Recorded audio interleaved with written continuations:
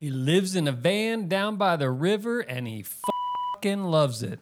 Bonafide van lifer, Pacific Crest Trail hiker, Mississippi River paddler, and if past performance is any indication of future success, soon to be Baja Trail mountain biker. On the podcast today, we swap river stories with Brian Hoover and relive moments of his 111-day journey kayaking the mighty Mississippi. He tells us how he structured his Chronotrack timing business around his ongoing 3-year journey into adventure living, escaping perceived death in a bayou sugarcane field, and how a boisterous boy from Oklahoma can own a life of purpose, adventure, and happiness. So if you're ready for the show, crank it up and let's go. Welcome to the Athlinks Podcast. I am your host, Troy Bousseau, coming to you from the beautiful foothills of the Rocky Mountains. It is November 12th, 2020, and this is episode 8. Howdy, Brian. On the show today, we have Brian Hoover, who is coming off the heels of a 111-mile Mississippi riverboat kayaking adventure down the Mississippi River.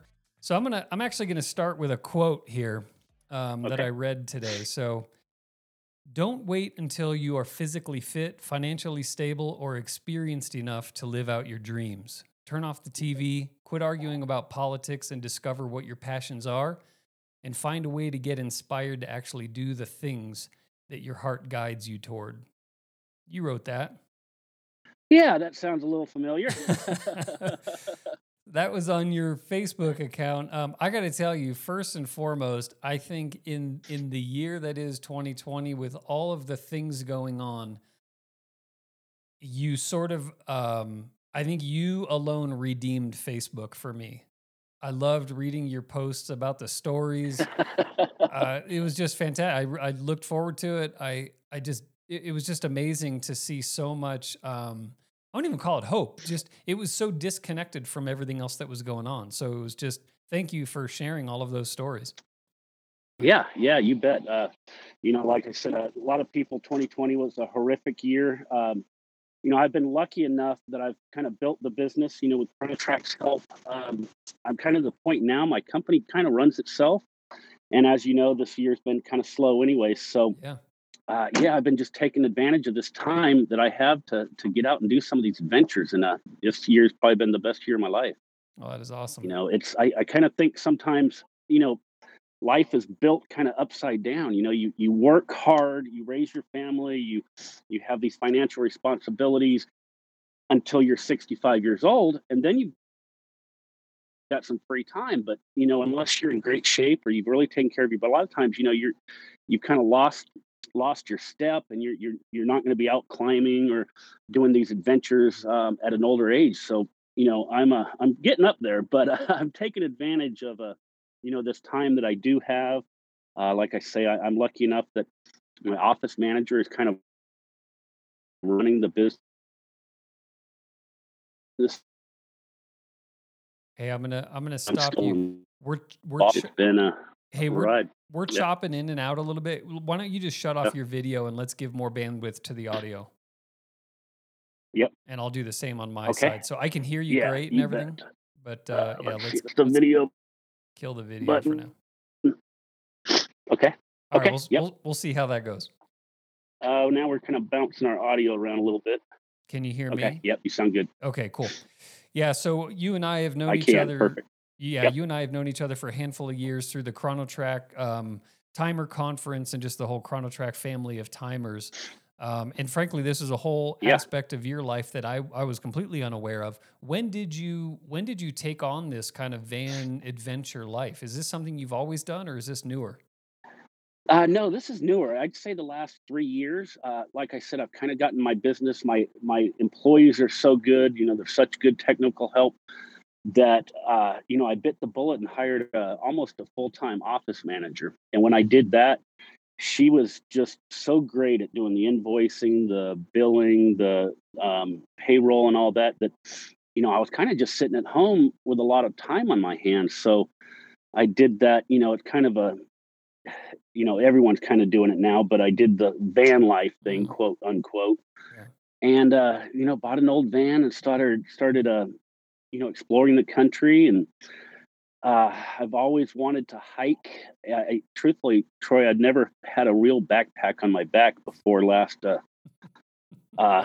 about a year and a half ago, except for like a school backpack. So, Yeah. I'd saw some videos of the Pacific Crest Trail and decided to do that, and had so much fun doing that that I wanted it's kind of addicting. You start doing these things and you meet so many incredible people. And I thought, well, kind of what could I do that would be similar to a long distance hike, but different.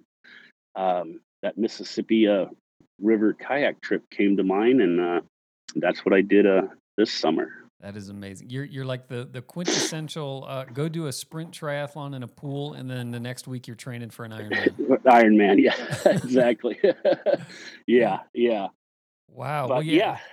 yeah, Yeah, you mentioned van life. I mean, most folks that I know that are doing quote unquote van life are, taking a week or two over the summer. I don't know too many people that have committed to it in the way that you have. And you had a post about, the life that you have now in terms of no house payment, no real right. utility payments and all that stuff. I mean, I think you're living the life that so many of us would even in normal days would love. And it's amazing to kind of overlay your life over what has been this chaotic, insane year of 2020. And it feels like, you've just kind of in a way sailed right on through it. Yeah, I really have, and the van life thing, truthfully, I wish I had done that, many years ago, once my kids were raised and financially independent. I wish I would have started it then. Yeah. It's, the greatest thing in my mind is I can live anywhere. I can wake up to an ocean view if I want for 7 days straight. I can wake up to a mountain view. I can live in the desert for 6 or 7 days. And, it's just been really amazing. And nowadays a lot of people do this and they work from the road. There's so many jobs now, obviously with internet age. I mean, heck, I can time a race um on some isolated beach as long as I have internet. So That's it's a lot easier to do now than it used to be years ago, for sure. That's a great point. We had one of our engineers for about the last 18 months was he and his wife and son have been living out of an airstream, just traveling the country, and he would just Yeah. stop during the day and get some code in and move to the next town and things like that. So yeah, I think it's definitely an envious thing, and I'd love to pick your brain about it and have our listeners listen in of just how I guess how inertia life has a tendency to gain steam, and sometimes it's tough to step off that treadmill and go a different path. Was it something in your life that happened? Was it just a slow decision? Was it an abrupt thing? It was more of a um I think deep down I've always had this kind of wanderlust or adventurous spirit inside of me, but just like everyone, you've got responsibilities, you've got a job, you've got finances. So there's always some excuse to put it off. And the catalyst was when I just found myself having some time on my hands. Yeah. I thought, why spend it mowing the grass and fixing the plumbing and all of that stuff. And my thing is I don't really like the phrase that I live in my van, because I Mhm. really don't. I purposely bought a very small, I'm not going to say uncomfortable, but it's not one of these big, luxurious Right. Mercedes Sprinter vans. Because I thought to myself, if I've got, a VCR and a TV and all these luxuries, what am I going to do? I'm going to spend my day sitting in my van, watching Netflix or something. So um, my van is just uncomfortable enough. It forces me to get outside, to go on hikes, to ride my bike, to rent a kayak, or I just basically use my van to travel from one spot to another and to sleep in. I'm really not even in it during the day. So and that just fits my lifestyle. I like to be active rather than just sitting in it. So Yeah. Well said. You're almost you're like a non-van life. The van's just the transportation and sleeping. yeah, Yeah. right. I live out of my van instead of living in my van. Yeah, Yeah, yeah. that's great. So yeah, That's it's awesome. been a it's been amazing. So the I go ahead. the Pacific Trail, that's the one from the book and movie North, correct? Uh, Maybe the biggest one is Wild. Oh, With Wild, Wild. That's what I meant. Yeah, Wild. Yes, yeah. So yes, it starts a little bit southeast of San Diego, Okay. literally at the Mexico Wall. The monument, I think, where everyone starts is maybe 50 feet from the wall, and it just follows the crest of the mountains. A lot of people call it the Pacific Coast Trail. Truthfully, it doesn't even go by the coast. It Mm. stays in the crest of the mountains and goes from the Mexico Wall to the Washington Canada border. And yeah, that was a trip of a lifetime. Yeah. I just can't even explain how much that changed my life, changed my view on on all the people that we met. And the beauty of that trail is a lot of people call that trail the most beautiful, diverse trail in the entire world. And Mm. um, I believe that. Are you a when you started that trip, are you a I'm going to set a goal, I'm going to make it no matter what, come hell or high water, or were you kind of playing it by ear, and if it got too tough, no big deal if you jumped off? How did you approach that trip? Y- Yeah, I mean, I definitely wanted to finish, and it's kind of hard to explain my mindset. I wanted to finish not so much as the goal, but as I didn't want to miss anything. Mm. I didn't want to go through life telling the stories of how I hiked the trail, but I missed out on a certain section, Mm. and it wound up I did miss out on a certain section. It was a real high snow year last year in 2019, so most of the semi-sane hikers skipped a chunk, what's called the Sierra Nevada Mountains, Hmm. because of the huge snow, uh, the river melt, the snow melt.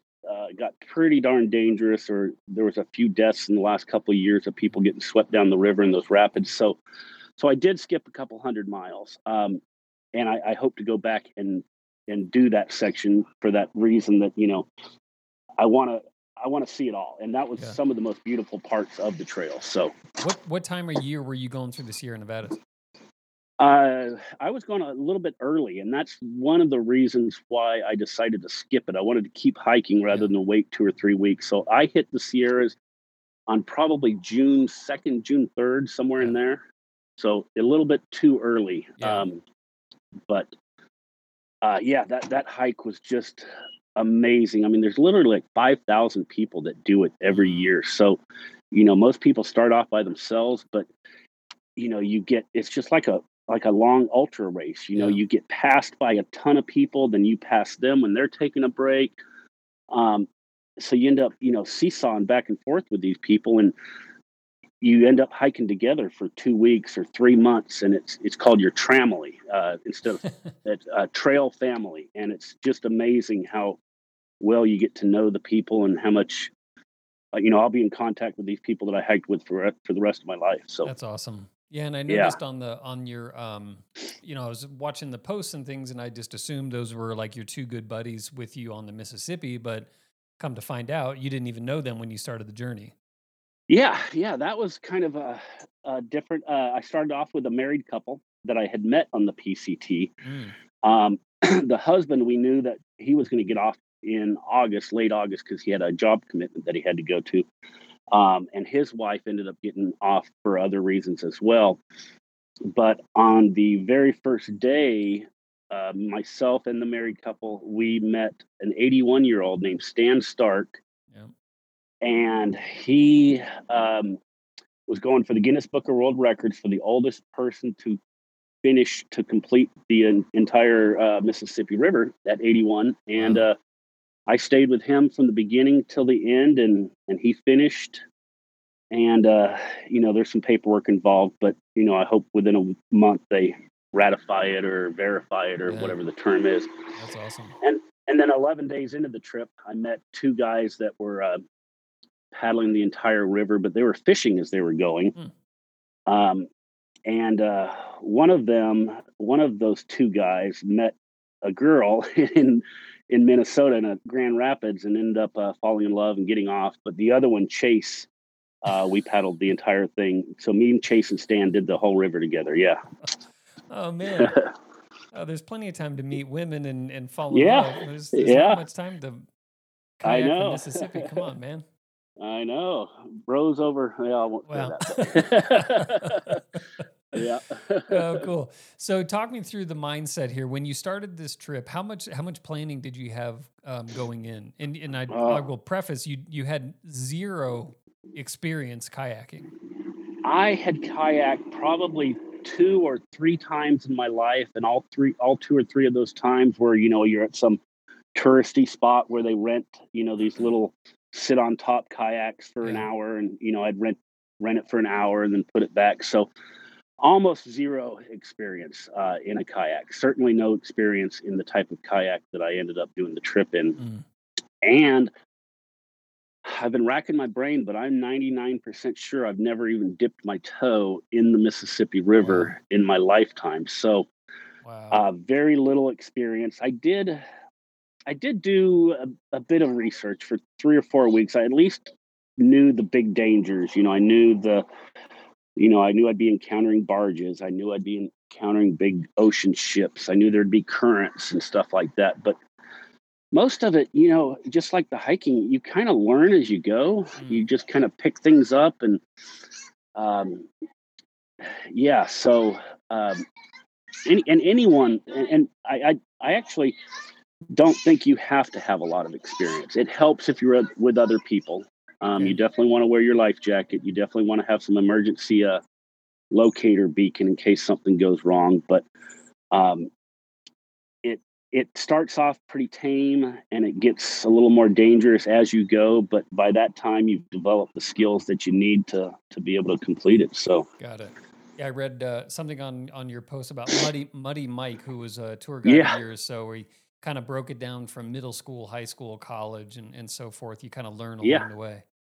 yeah, and that's exactly the truth. The river, and not a lot of people know this, because I think most people kind of see the river, when it's a mile and a half, 2 miles wide. But where it starts at up in northern Minnesota at a place called Lake Itasca, it's literally like 8, 10 feet across It's and crazy. 8 to 12 inches deep. A lot of times we were, just hitting bottom. We're having to scooch put our hands in the gravel and push ourselves to get us unstuck. So, um, the first part of the river is very different from the rest. The first part, there are no barges. Barges can't get north of Minnesota. There's dams, but there's no locks. So that means you've got to put your kayak in these like little wheels and literally pull your kayak in the dirt or some kind of path Mm, to get around the locks. And then you've got barges south of Minneapolis, and then Baton Rouge. You start getting the big ocean ships, yeah. so it definitely changes. It looks like around St. Louis is when it gets a little nutty. It It does. kind of turns into the Mississippi that we all think of. It does. In that area, two major rivers, both the Missouri and the Ohio, join Mm, in.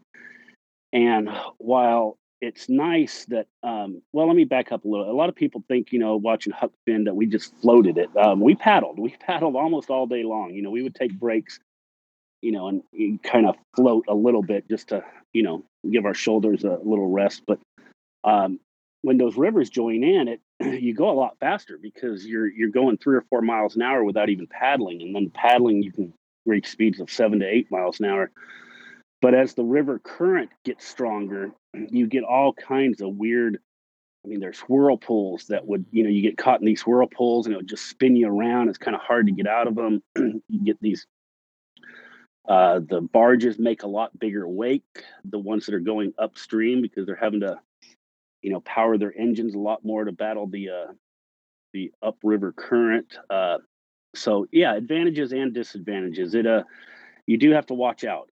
There's a lot of weird currents and water shifting and stuff like that. So, mm. So, what time of year then? When did you start? When did you make the decision to do the trip, and when did you really start planning in earnest?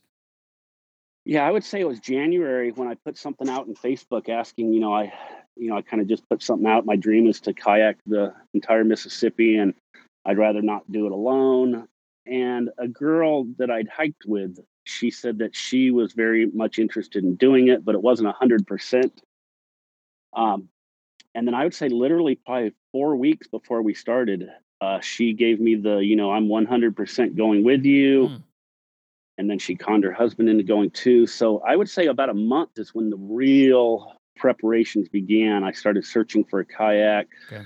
started doing more intense research on it, buying some of the gear that I didn't have that I needed. So yeah, not a lot of real preparation.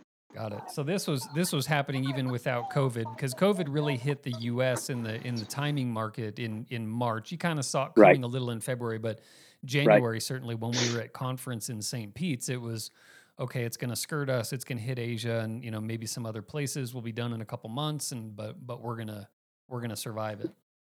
right. Yeah, like I said, it was probably January when I first developed the Got it. idea, and that I'd probably heard of COVID at the time, but it was just something that I thought was another country. So, and I'm really surprised that I'll kind of go into this a little bit, and I've mentioned this on Facebook. While the scenery is just amazing, the animals we saw, the weather phenomenons we saw was just incredible. But it's really the people that you meet, especially the locals. And with COVID going on, we were kind of, wondering if we were going to get any help, if anyone was going to, invite us into their homes and feed us. But it turned out to be we had 10 times more um, hospitality from the Mm, people that live on the river or live near the river than even on the PCT last year before COVID. They would they'd hear about us on our there's a Facebook group. Of course, there's a group for everything, but there's a sure. group called Mississippi River Paddlers. Okay. We just kind of update where we were, and it seems like every other day we were getting messages. Hey, when you hit this town, we'll come pick you up off the river. We'll take you to our cabin on the river. You can do laundry. They'd feed us dinner. They'd feed us breakfast the next morning. Let us take showers. Even borrow their vehicles to run into town to resupply. So I could talk for 3 hours about the incredible people that we met. It just once again, this is kind of a jargon thing, but it really does reinforce your faith in humanity. Yeah. So Yeah. incredible. Were you finding a lot of these people were uh, equally affected by COVID and everything, or were they kind of as like who were these people? Were they simple river Yeah, people, if for lack of a better term, or were they just people who happen to live in the area and I would say they were truthfully. I think we met more well off. I mean, we were staying in some of these houses that were, not mansions, but these were Mhm. $1 million houses along the river. Mm, Um, and but some on the other end too. It'd be just a little summer home that they had that yeah, they'd stay down there in the summer. Some of the people, we did stay in some backyards because some people just are a little more cautious or a sure. little more elderly, and they'd cook us breakfast out on their patio. But others would invite us into the house, and we'd sleep in the beds and spare bedrooms. So yeah, kind of the whole gamut. Wow. And you just played all that by ear, or were you sort of staying ahead on Facebook, or were you hooking up with these people like as you would be floating? Yeah, we would do our best to check our messages in the tent, and because we didn't want to. Someone spends the time to invite us, and they're actually hoping that we do stay with them. So Hmm. we kind of wanted um, to follow up with them. Sometimes it just doesn't work out. You camp at one spot, and they want you to stop and stay the night, and it's only 3 miles down the river. We still have to make our mileage. Sure. So there were times that we would say, hey, thank you very much. We really appreciate the offer, but it's not working out logistically um, for us. So Got it. So you yeah, head out on July 15th, right? It was about 111 yes, days, I think I read. yeah, I believe so. Yeah, Yeah, so 111. July 15th to November 2nd, is that the date you I think it was November 3rd. Whatever day the or election day was, the Oh, day we got off. We hit the Gulf of Mexico. wow, So was that by plan, or was that no, just no, it happened? very much wasn't. We thought we were going to be done the third week of October. We had a couple of hurricanes that Oh, that's right. that slowed us down some. So yeah, That's right. What was it like in Minnesota, middle of July? I mean, you kind of it seems like you stayed away from the harshest of the summer kind of all the way down. Did you feel like the Oh weather kind of cooperated? man, Troy, I can't tell you how. I mean, I could probably do this trip 10 more years in a Mm. row and never have as good of weather as we had. Almost every day was like, I don't know, 70 to 82 Oh, degrees, yeah. sunny, not too windy. Um, we literally, I think we only had like 2 days that we paddled actually in the rain. And, that'd be for like an hour or two and it would clear up. Um, we did have some storms at nighttime. We had one, what they call it, a derecho, not the huge one that was on the news, but a smaller one. Um, but as we got further south, we did hit two hurricanes. One was Hurricane Delta. We were in Vicksburg, Mississippi. I think, Okay. yeah, Vicksburg, Mississippi, and we had to stay a couple of days there because the remnants were pushing through, and there were going to be high winds. And when we got into New Orleans, we had actually planned to stay 3 days anyways, and then we heard about Hurricane, I believe it was Zeta, that actually hit New Orleans. So we stayed an extra 3 days there. But yeah, pretty cool city to be stuck in. We had a lot of fun there. Where was your favorite? I mean, some of the pictures that I saw like were, white sand beaches and these little kind of island types of things in the middle of the river. Yeah, Where was your favorite spot? Or did you even it's probably had 100 yeah. favorites. Well, I can tell you that the area, as far as the scenery goes, northern Minnesota, it was just incredible. I mean, most of it is I don't want to call it swampland, but marshland, I guess, where Mhm. uh, there's literally no land on either side of the small, skinny little river. It's just cattails and wild rice.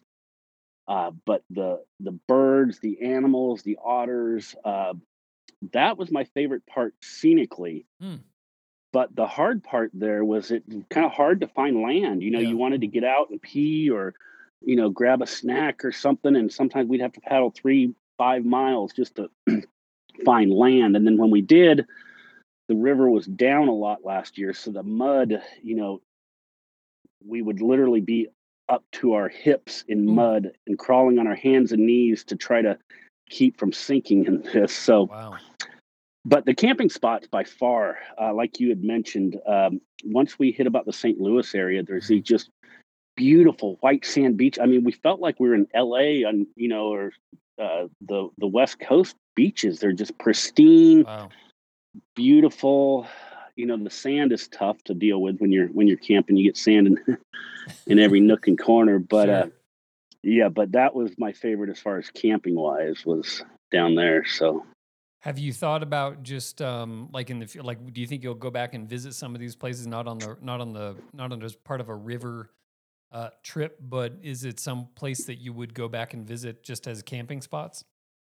um probably I definitely, like I said, we met such great people that Mhm. we've kept in contact with. I'd like to visit some of these we call them river angels, the people that kind of like to take care of Mhm. paddlers that are coming down the river.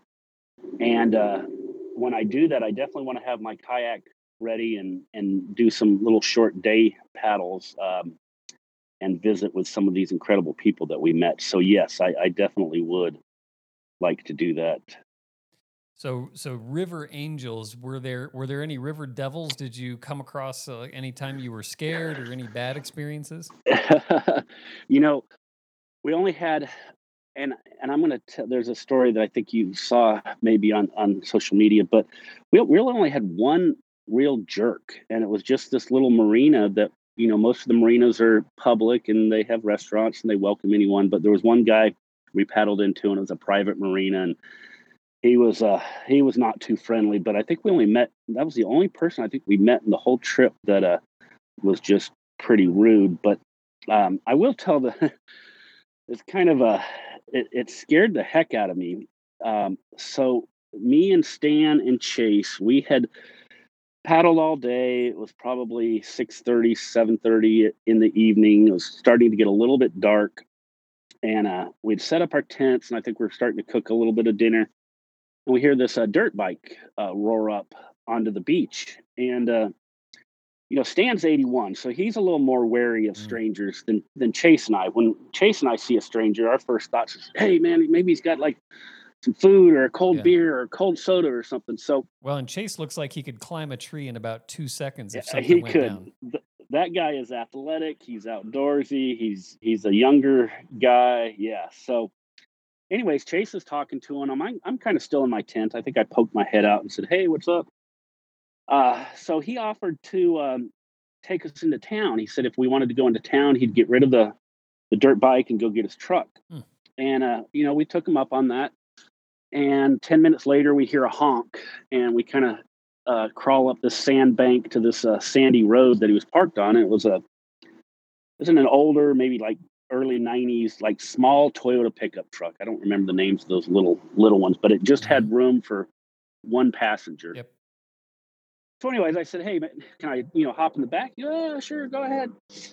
So I'm in the back with my back up against the toolbox, and we go through these rural dirt roads, sand roads, through these fields, into this town. And his name was T-Boy. And this is Baton Rouge. He's got a very slow Southern Cajun accent.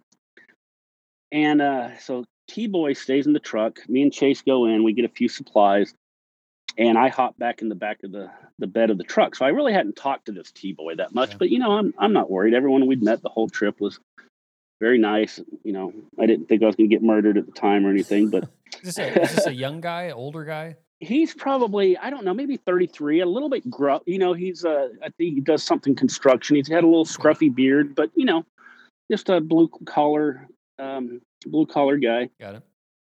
And so I'm in the back of the truck again, and we're heading back to our beach spot, our sand camping spot. And I noticed we are taking a different route than the route that we had taken into town. And, I'm cool. That's fine, whatever. And I just kind of remember thinking to myself, kind of laughing in my own head, that this would be a great spot to kill someone and murder them or rob them or whatever. I wasn't really thinking that, but I do remember thinking, as long as we don't stop in the middle of nowhere. Sure. So we're taking this different route back, and sure enough, we've got sugarcane fields to the left of us, to the right of us, and these plants are, I don't know, 7-8 feet tall. And he stops, and I'm just sitting there going, "Okay, what are we doing?" Like he just stops literally in the middle of nowhere, in the middle of these. Stops in the middle of nowhere. I mean, literally in the middle of a dirt road with these fields left and right. I mean, there's nothing in front of the truck, like no gully or nothing. I was kind of looking around and like, why did he stop? You didn't sense that the truck broke down or anything. He stopped. No. And the truck was still running. So I could hear the engine running. I couldn't hear Chase talking in the front. So I'm like, okay, whatever. Anyways, he gets out. He opens his driver's door. I smell a little bit of marijuana coming out, and, no big deal, whatever. And this T-Boy literally pulls a knife out of his pocket by 4 or 5 inches, holds it right up to me. My heart's beating a little bit faster now. Mm-hmm. And he goes, and I don't think I'm exaggerating, but the first 7 words out of his mouth was, "I'm going to cut you all up. Some of this here sugar cane." And he kind of paused. He goes, "I'm going to cut you all up. Some of this here sugar cane." Oh, so come on. For that half second, 1 second, my heart was jumping out of my chest. Oh, man.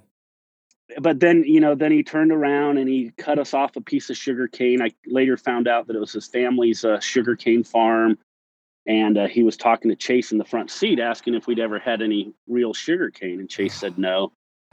And I'm telling this story to Chase because Chase doesn't really know anything of what I'm feeling or what I heard. His perspective is totally different. And we laughed about that for 3 or 4 days. Do you think that he was kind of trying to be theatrical, or was he? I don't think so. I think he was just holding his knife up and saying, "Hey, I'm going to cut you guys some of this, this sugar cane here." But the way he phrased it was, and I actually told that story on Facebook, and somehow he made a comment and he said something like, "Hey, man, sorry about that." Oh, that's funny. But he was a nice guy. He came over afterward. We drank a few beers and by the campfire, and he was telling us a little history of the area and all that. But yeah, it was a little scary for a second. Oh, that's funny. Wow, what a nice little detour trip there, and you're just like, oh Jesus, I'm gonna die out in the middle of a sugarcane field. Yeah, exactly. Because everything was adding up. We're taking a different route back. He stops in the middle of nowhere. He pulls out a knife and shows it to me, and then says, "I'm Mhm. going to cut you all up." So, but anyways, I Well, thought it was pretty funny. that is remarkable. 111 days on the mighty Mississippi, and that's kind of the worst of it.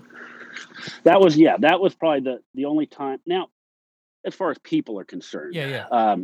yeah, that was even that. Yeah, we had no other incidents at all. Now there were some scary moments. In my kayak, I'm a big boy. I'm not, one of these skinny, athletic, in shape people. So my kayak is pretty fast, but it's pretty skinny. And usually, the skinnier it is, the faster it is, but it's also the more unstable it is.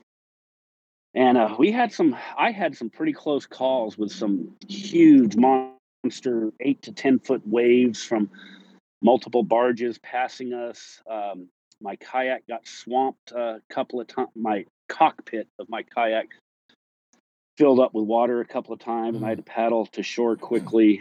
Um, oh, there was one other little scary time, and this doesn't have anything to do with people, but have you ever heard of a Asian flying carp?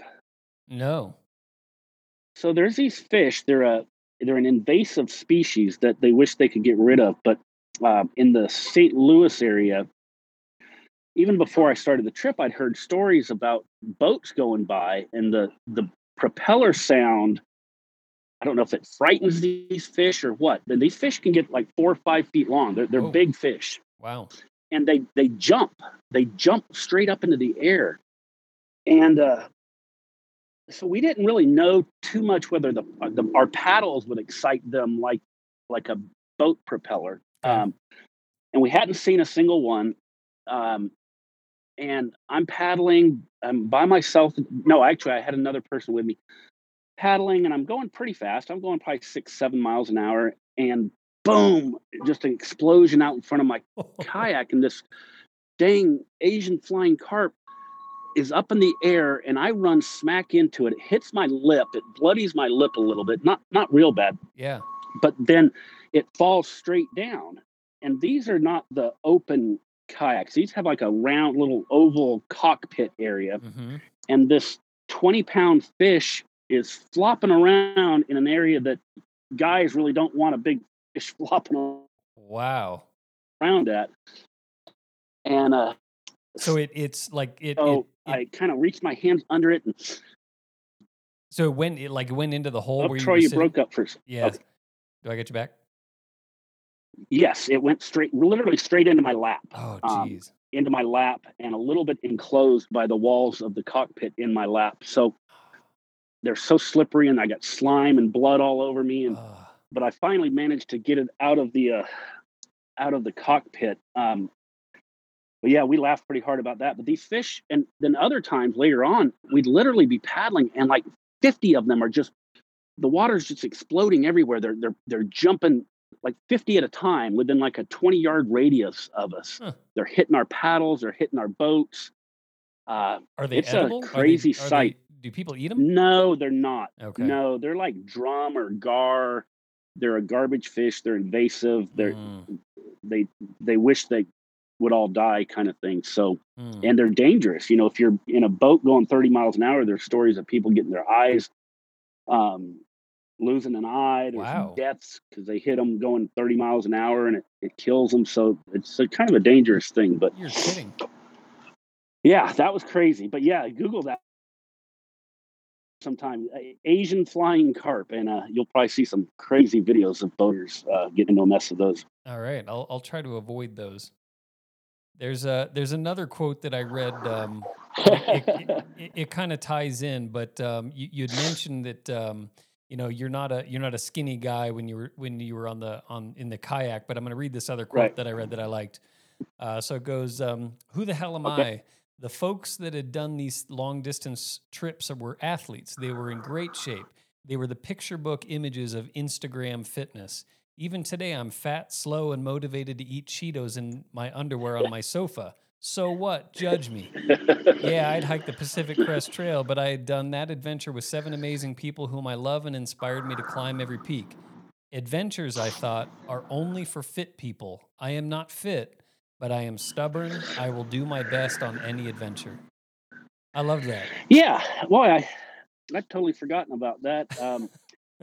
But yeah, I guess my point was is that so many of my friends and my family say I could never do that because I'm not in shape. I don't have the experience to do something like that. And this is different than a race. If you wanted to do a race and you wanted to do well at it, you train and you train hard and you try to get the outcome that you're going for. But these are just adventures that you take your time with, and you literally get in shape as you go. Mm. I lost, I think, 45 pounds on the PCT. I lost almost 30 on this Mississippi River trip. Um, and, you start off and you go at your own pace, and before long, before you know it, you're hiking longer distances, you're paddling longer distances, you're getting a little bit less sore. Um, so you really just you learn and you get in shape as you go. I'm not knocking. I mean, if you can get in great shape to do these longer adventures, I mean, it's all the much easier. But you Yeah. don't have to be in great shape to do these things. I mean, so if anyone's out there listening and just wondering if they could ever do some of this stuff, I mean, you can. You Yeah. just take it slow and let your body acclimate. So Yeah, it seems like I mean, your entire approach, whether it was the Pacific Trail or Mississippi, and I know you've got a Baja trip now that you're planning. yeah, It just I don't know. It's I think so many people have a list of excuses that they're in their back pocket that they're ready to feed you when you ask them why they're not doing this or that, and it just seems like you're just like cutting through all the BS and saying, no, it's just a matter of kind of making that decision, maybe being a little bit stubborn and picking your adventure and going. yeah, yeah, and I'd say do your research, find out what the dangers are, but also keep in the back of your head. There's a term in hiking, and it maybe other sports use it, but it's called fear mongering. Mm, And if you're on Facebook enough, or if you listen to enough of your family members and friends that say, I mean, I can't tell you how many people said the Mississippi River is too dangerous. You should not do it. You shouldn't even consider it. And I took that with a grain of salt. There are dangers. I mean, there's dangers to getting in your car and driving on the freeway to work. Um, but if you kind of know in the back of your mind what those dangers are, and you kind of come up with some kind of game plan, uh, you'll find out that 99% of what people are saying, the dangers are, those are coming from people that actually haven't done the entire river or done a long trail, or those dangers were based on a certain time of year that they were in. So, like I said, I'm not trying to say that there's not dangers, but yeah. most of the time you're going to say, "Hey, that wasn't half as bad as what everyone was, ranting on about." So, Yeah, that's a great point. And I mean, look, I mean, yeah. you can fall down, break your leg in your backyard, or you can Oh yeah. kayak, 2,500 miles of the Mississippi and nary a scratch. So Yeah, I mean, even going back to running, I mean, I can't tell you how many people used to tell me that running's bad for your knees, you're going mm, to wreck your body, and so yeah, yeah. So so you said you lost 30 pounds. Tell me what life is like on the river in terms of are you are you fishing and eating? Are you making campfires and eating what you catch? Are you hitting restaurants? Like what's life like going down? yeah, sure, and I'll try to keep this. I'll try not to stretch this out, but the river is so different, so it everything kind of changes in certain sections. Like the first 3 weeks, we were in the middle of nowhere. There were no restaurants. There's no towns. Even very few fishing boats.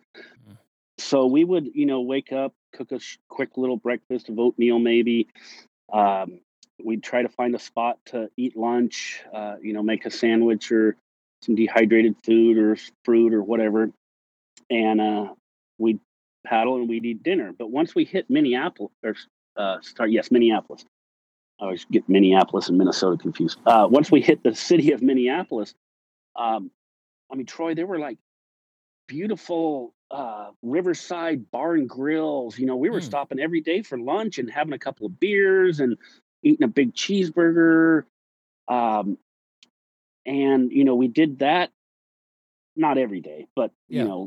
we did enjoy real food from time to time. Okay. Um, but then we hit St. Louis, and the dams end at St. Louis. There's Okay. no more dams the whole rest of the river. And I think the reason the river gets so desolate, so after we hit St. Louis, we quit seeing pleasure boats, we quit seeing cities, we quit seeing people. Hmm. And I think the reason is because there's no dams. You can't have a city right on the river because the river is going to flood sometimes, and it's going to. Oh.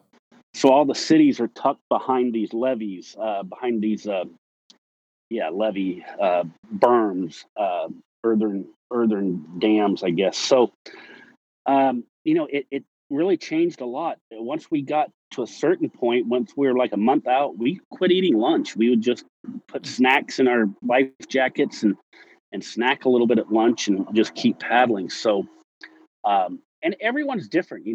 I can only tell you what our kind of style was. These beaches, some of them were just literally nothing but sand. There were no trees, there Yeah. was no washed up wood, but others we'd go on, there'd be tons of Drift. washed up trees, Yeah. driftwood, and we'd have huge fires and we'd cook on the fire. Um, Fishing, Chase fished a ton, and a lot of times if he caught a fish later in the evening, he'd save it and cook us up some fish. But Okay. that was still only like 5 or 6 nights, maybe. Okay. What was the longest you would go at any stretch without access to outside food? Like, what would you have to pack at any given time? Yeah, I think one stretch, I don't remember where it was, at South St. Louis. Um, we packed about 7 days worth of food. We really needed to pack about 9 days worth of food, Mm. uh, but we made it last. And Chase and I would actually sometimes we'd call them little excursions. Uh, we'd beach our canoes or our kayaks. We'd lock them up together with a little cable lock. Hmm. Stan would paddle on. He's 81. He's not wanting to do these off-road kind of things. So we'd literally walk on these muddy banks Mm. into a dirt road, and we'd climb the levee, and we'd walk through these like soybean Mm. fields, hoping some farmer's not going to come out and shoot us. So we'd walk literally 2 or 3 miles to a town, and then we'd walk another mile or two to find a grocery store, Hmm. and then we'd carry all of our groceries and heavy water back to the kayaks. And some of those little side trips, those excursions that I call them, that we did would take 3 hours. But Mm. if you need stuff, you do what you got to do, and I actually enjoyed them. Those are what makes the memories. Yeah. Some of that bushwhacking that we did to get into some of these towns. Well, that brings up an interesting point. How much is well, in your case, 7 days of water? A ton, a lot. Wow. 1 liter weighs 2.2 pounds. Um, so I can't believe I don't know how much a gallon of water weighs, but it weighs a lot and it takes up a lot of room. And you're constantly conserving water. But luckily, it wasn't the hottest days we had was up in northern Minnesota. Believe it or not, it was Mm. mid-July. We had a few days that hit 85, 86, and we'd be guzzling quite a bit of water. But we really got lucky. Like I said, we didn't have so many hot days that we were burning through our water that fast. So That's good. What was the coldest it would get down to at night on some of these nights where you didn't have uh, driftwood and fire yeah, bonfires? I've got a pretty good sleeping bag, so I really Mm. never got cold. I wore my socks. I did take a thick pair of wool socks, but I think I only wore them once or twice. I would say the coldest we ever got down to was maybe 47, 48. Okay. So I mean, there were mornings that we would put on a light jacket in the morning, but we'd take it off as soon as we started paddling. So yeah, we got extremely lucky with the weather. We couldn't have asked for better. And you can't, I would assume, even with a filter or something, you're probably not going to drink out of the Mississippi, correct? Well, Or could you? mostly, but northern Minnesota, yes. There's no agriculture. There's no industry.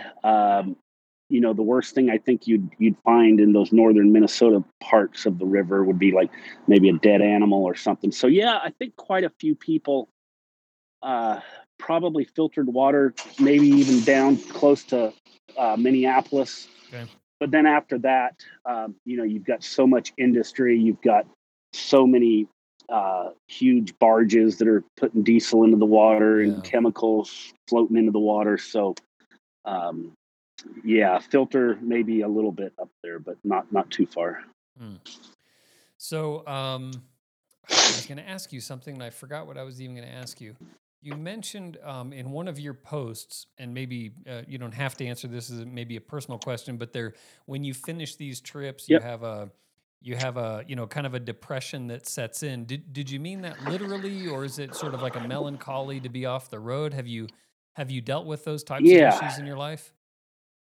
I have. And I don't know if I would technical call it, technical depression, but it's certainly, when I got off the PCT, you got to remember that you're with these people for so long. They're literally, you think of them as your family. I mean, Yeah. you know their strengths, you know their weaknesses, you know their fears.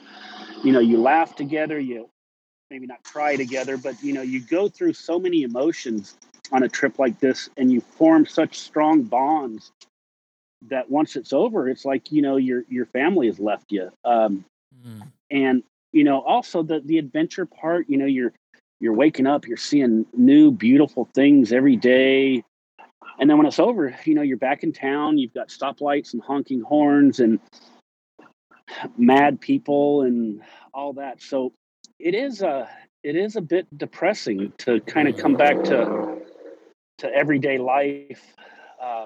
I'm pretty lucky that what helps me is I just, I'll start planning my next adventure. But, Yeah. those for people that are, going back to their job that they may not love, it's even tougher. So it's real. It's, I don't think, I'm not sitting home crying every day, but, Right. you do miss it. So Mm. So definitely. when you've got I know you've got some kids, grandkids and things like that. So there's Yeah, you can't just disappear. right. What's the do they live pretty near you? They do. I've got a daughter in Norman, Oklahoma, where OU plays. Okay.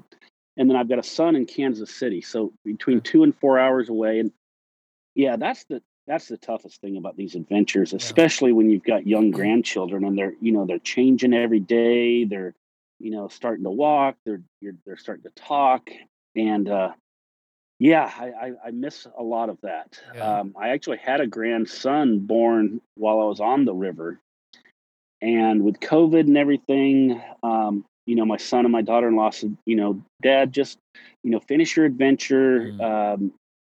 There's not people allowed in the hospital. We're going to be safe and not allow too much family around anyways.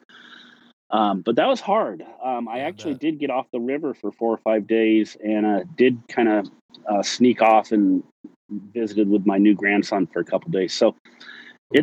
it's a fine balancing act between family and adventure. So Wow. So in all of that, you said really nothing. I mean, other than you had some swells. You guys were able to get off the river for the hurricanes that blew in. Any, yes, I mean, is it pretty? Like, are there rapids? Are there like waterfalls? Are there anything crazy, or is it pretty? um, there are rapids, especially in the northern part in northern Minnesota. There's fallen trees. One tree can block the entire river, so you're Mm, constantly doing like a limbo under these things. mm, There's minor rapids that can be pretty dangerous. I mean, that even though the river is not very wide or very deep, that water is powerful. But mm-hmm. one of the stories that I'll kind of talk about, this is in the St. Louis area. It's called Chain of Rocks, and I don't know the history, but I think these rocks are naturally there, and it forms what's called a low water dam, Mm, and the water falls only about 6 or 7 feet, but it creates these huge splashes, huge waves, and it's something that you don't want to go over. And we knew it was coming up that day, but we didn't know we were that close to it. And I just remember paddling, and I was out in front. My two buddies, Chase, the younger guy, and Stan, the older guy, are behind me, and I hear this just what is that?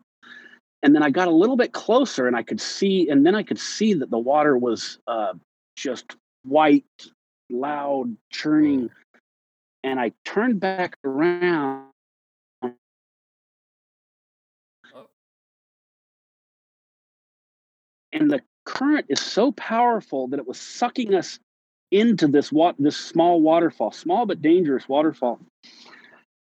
And I was able to paddle parallel but a little bit upriver, but I could see he kept getting closer and closer to the falls, and I was like, "Stan, paddle upstream more." And he couldn't.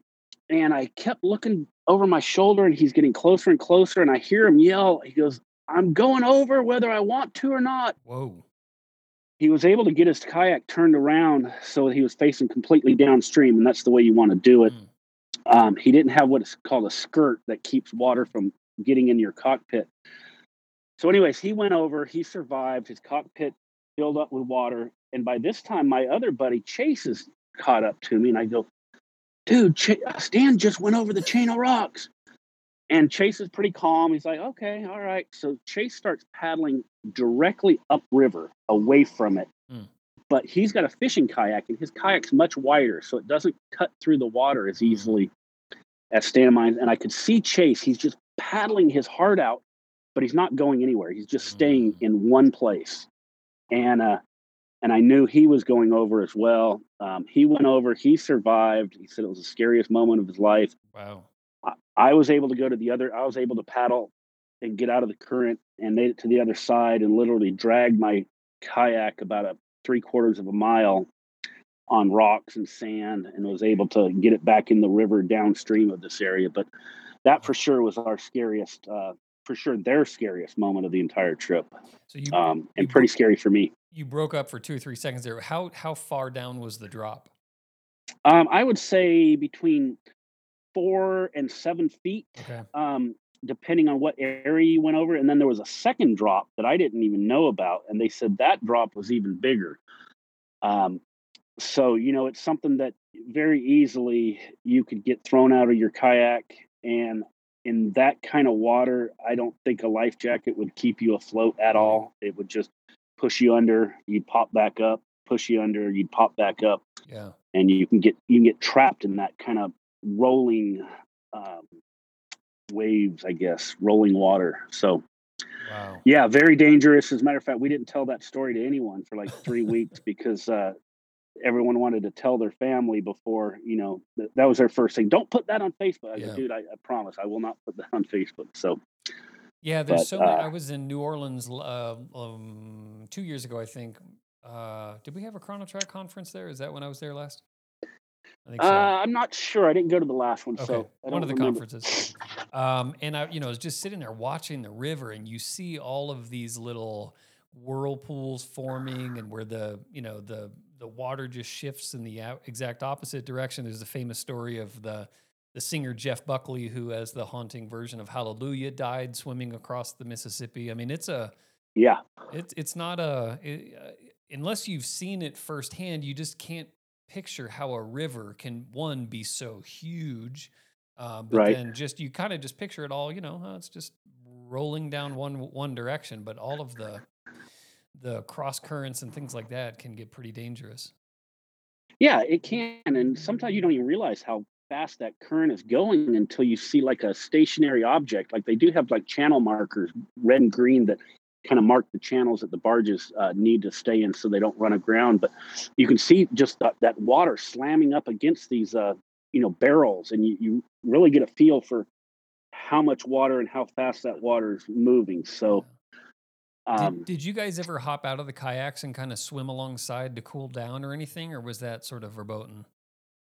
yeah. So, and that's something I probably should have mentioned. Is so the number one fear for most kayakers is tipping over, because in these sit-in kayaks, especially when you've got a lot of gear inside the kayak and on top of the kayak, you almost can't get back in those kayaks unless you've got someone helping you Mm, stabilize it. So if you tip over and no one's around, you're literally swimming to shore, and you're hoping that big barge doesn't run you over. You're hoping that your kayak doesn't get away from you. Um, and I never tipped, but so no, we never were able to kind of jump out of our kayaks like you can on a sit on top and go swimming and jump back in. We did take a lot of swims, especially on those hot days. You know, we'd pull into shore, Got it. pull our boats up, and go for dips. So we did do a lot of that. But once you're in that kayak, you don't want to get out of it until you're ready to get out of it. Wow. Did you pick the right kayak? Would you, if you had to do it again, would you use the same style or something different? No, I wouldn't. Because I'm a bigger guy, I think I started the trip at 250 pounds.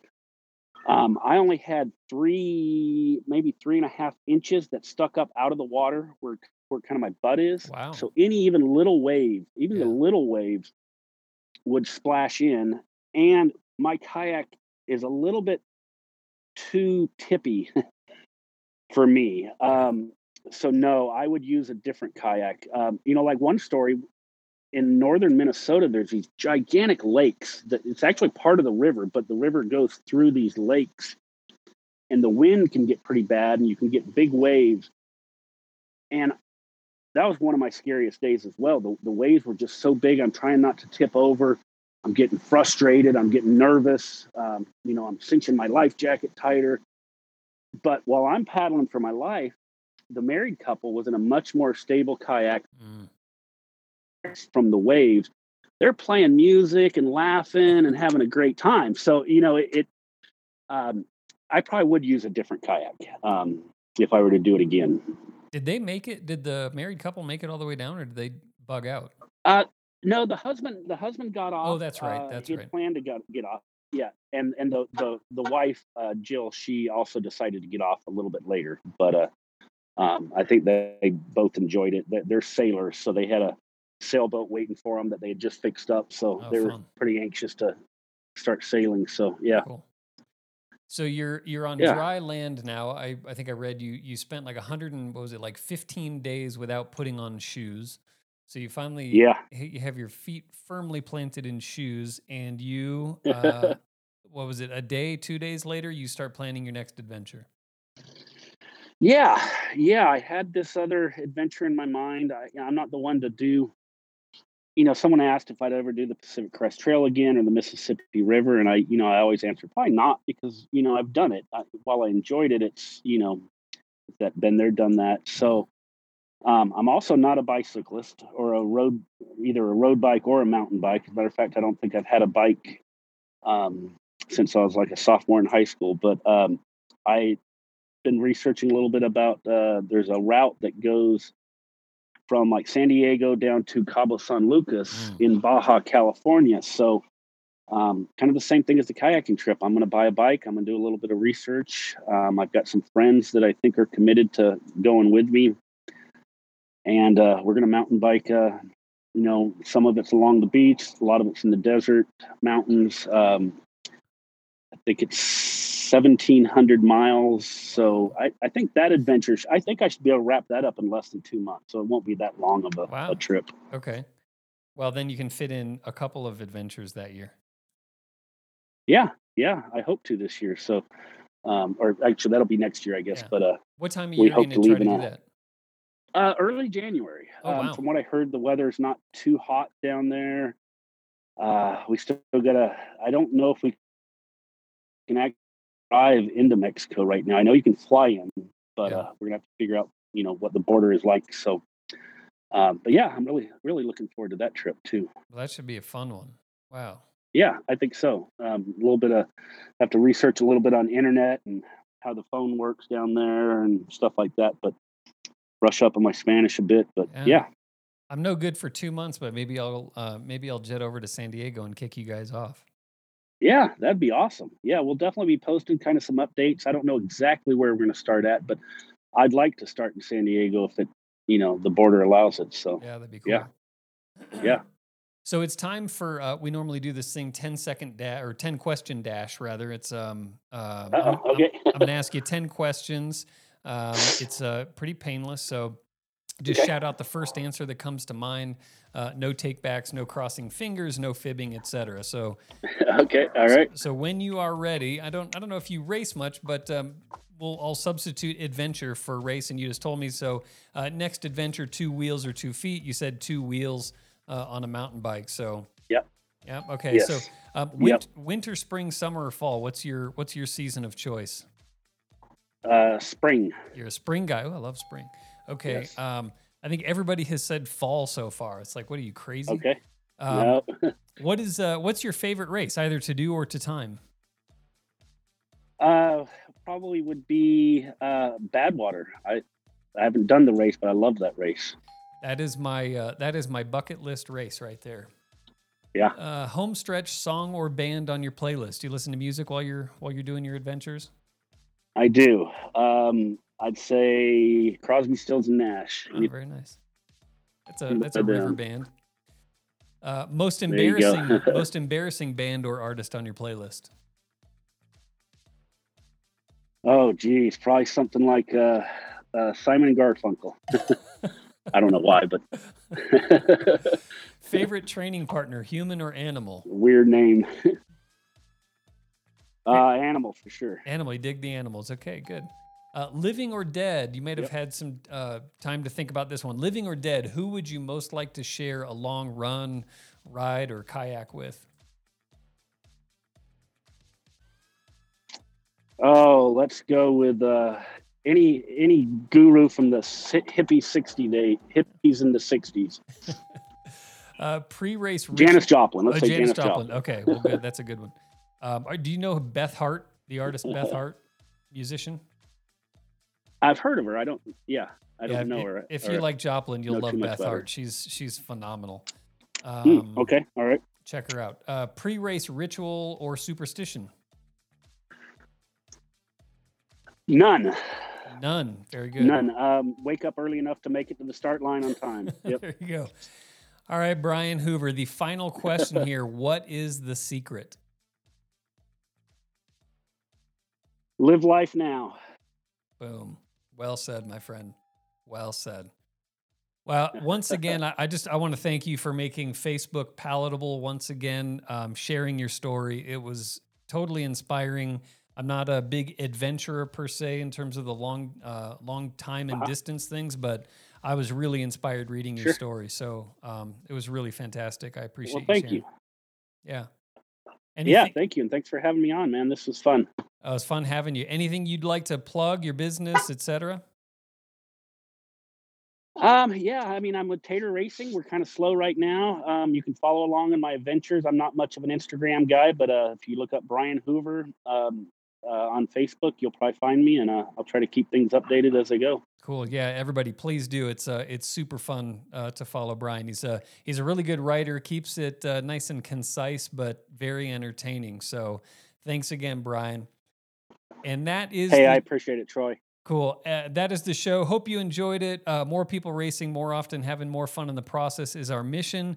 Thanks again to Brian Hoover, and happy early birthday. I saw it was your birthday next Wednesday.